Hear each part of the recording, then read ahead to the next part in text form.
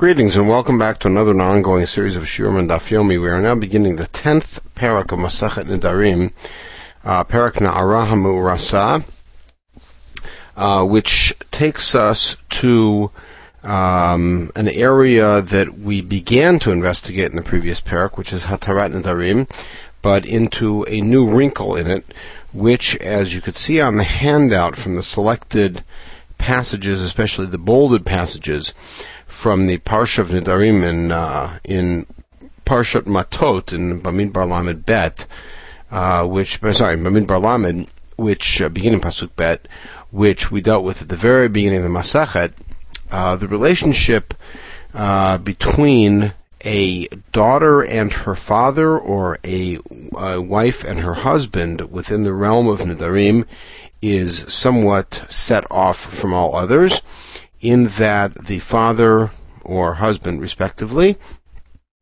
has the right to repudiate a neder. We will deal with the form of the repudiation and the time frame and what sort of nedarim are subject to that in the next parak.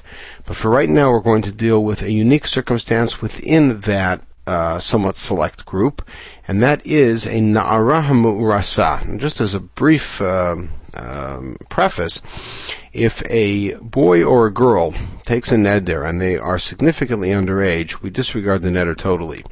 Underage means that they are more than a year away from majority.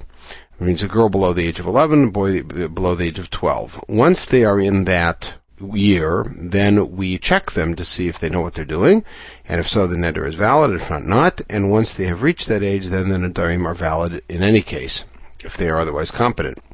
Now, a na'ara, a girl who is of that age, who is an na'ara, is still halachically in the domain of her father, and therefore her father has the ability to repudiate the neder.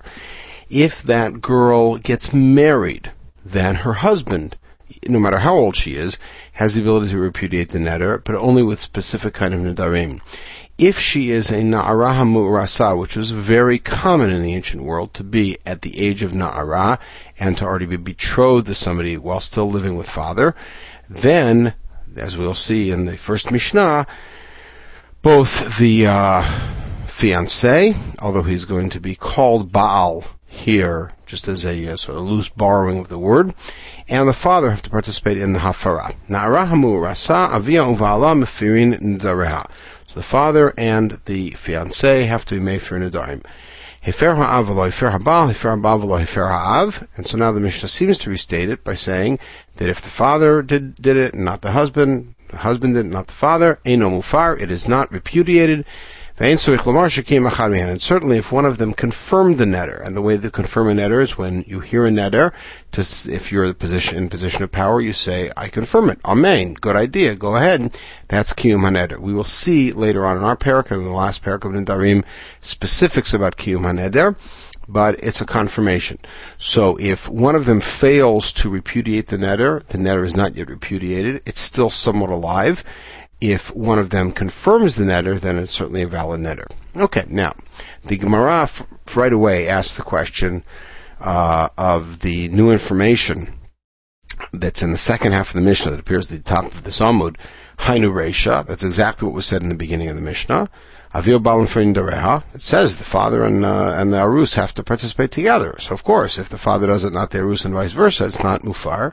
So, Mahu Detema O Avia O Baalak Tani.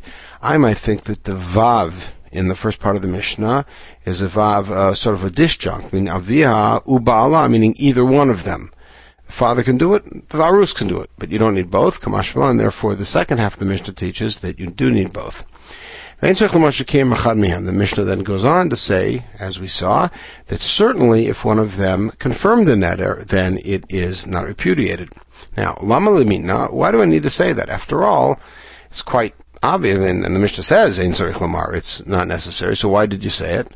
So Hashti Yish Lomar Hefer Ze Below Ze Velo Klum, after all, you just got through telling me that if one of them repudiated it without the other, that's nothing. So why do I have to teach that if one of them confirmed the neder, it's a valid neder? The answer is, so here's the case that the Mishnah is covering. one of them, we'll say for argument's sake, the father is made for the neder. And then, then let's say the arus comes along and says, no, I like the neder. It's a good neder, I confirm it. This is something that we're going to deal with in a couple of podcasts about the ability to retract the confirmation of the neder. She'ela ala hekem. To go to the chacham and say, I regret confirming her neder, and has it retracted. So father repudiated the neder. The fiancé confirmed it, and then went back and had his confirmation retracted. I might think, therefore, that now all that has to happen is that the fiancé has to repudiate the neder. The father's repudiation is already in place, and all they need is now for the husband to finish the job. That's why it teaches you, certainly if one of them was Mekayim, meaning if one of them was Mekayim, then that interrupted the whole hafara. If he then retracts his hekem and repudiates, then the other fellow has to come back and repudiate again. His original repudiation now is gone. That's what the Mishnah is teaching. Now, the basic question we have to deal with is, what's the source for this halacha that you need both father and fiancé? What's the source? We're going to have to find two sources, Rava, or maybe Rabba, and Tanakh Shmuel. Amar Rabba, Amar Kra, v'im hayoti ele ishun dareha aleha. Take a look at the psukim. In the previous section, talks about father being made for Nadarim, and then it says ve with a vav, v'im hayoti ele ish, if she becomes connected to a man. We'll see a little later what that verb haya may imply. Connected to a man, unedareha aleha. That's a significant thing, which means she gets betrothed to him, and she already has Nadarim on her. And then the arus hears about it, and he is Mayfair. He's Mayfair on the day that he hears about it. We'll get into those details again in the next parak. Then it's mufar. Now, what's that teaching? That proves that both father and arus have to participate. How'd you get that? Because of the vav. The vav connects the father in the previous pasuk, and here it says the husband has to. Now, maybe this pasuk is talking about a married woman. Hayoti ele ish, if she becomes married. Maybe that's what it means. So, for that, we have another pasuk that tells us about a married woman, which is a little later on, and I bolded it also, pasuk 11. In Beit Ishana Dara, if she takes a neder in the house of her husband. So maybe both psukim are talking about a married woman. And then you're going to counter and saying, what do I need to psukim about a married woman that a husband retracts his wife's nedarim? Maybe it's there to teach me a new principle. In other words, maybe pasuk Yod Aleph in Beit Ishana Dara is there to teach me that the husband has the sole rights of hafara over his wife. And maybe the one in pasuk Zayin, V'mayot ele ish, is to tell me that unedareha aleha is that the husband cannot repudiate nedarim that were taken before they were married. Now, Valav Melat Sham Minah, but after all, that just follows from the presentation, which is that it says in Pasuk Yod Aleph, if she takes the neder in the husband's house, that already teaches me that in the nedarim she took before, he doesn't have purview over. So I've already got that message. So clearly, the two psukim, one is about a married woman, one is about a betrothed woman. Now, I got that information, but let's test it further. Ibayit Ema, the Havaya Kedushin Mashma. There's another answer to that question, which is Him Hayot Tihiyah. Havaya, that root, Lihiyot, to be, implies in the context of marriage, betrothal specifically and not marriage, as we see in Dvarim Chaf Daled, V'yatzav Hayta Ish Acher, which we throughout Masachet Kiddushin understand that Havahayta is an expression of Kiddushin, of betrothal, and not of marriage. So here, Vim Hayoti Aliish implies just betrothal. Now, Ema, so I got that information, but let's try this. Av L'chudei Meifar, so maybe the father alone does the hafar, because after all it says, Ve'im Hayoti Aliish, following father doing the hafar. So Im Kain Vasra Isar Beit Aviha, then why do you need all the psukim before that to tell me that if she makes a neder while she's single, that her father repudiates it? After all, You're trying to argue that even when she's betrothed, father does the hafara alone. So why does the Torah have to teach me that if she's single, the father does it alone? That's unnecessary. So, Amos, let's try this one. Av libi arus, v'arus l'chudei meifar. Perhaps the father cannot do it alone, and that's why it has to teach that he can do it alone when she's single.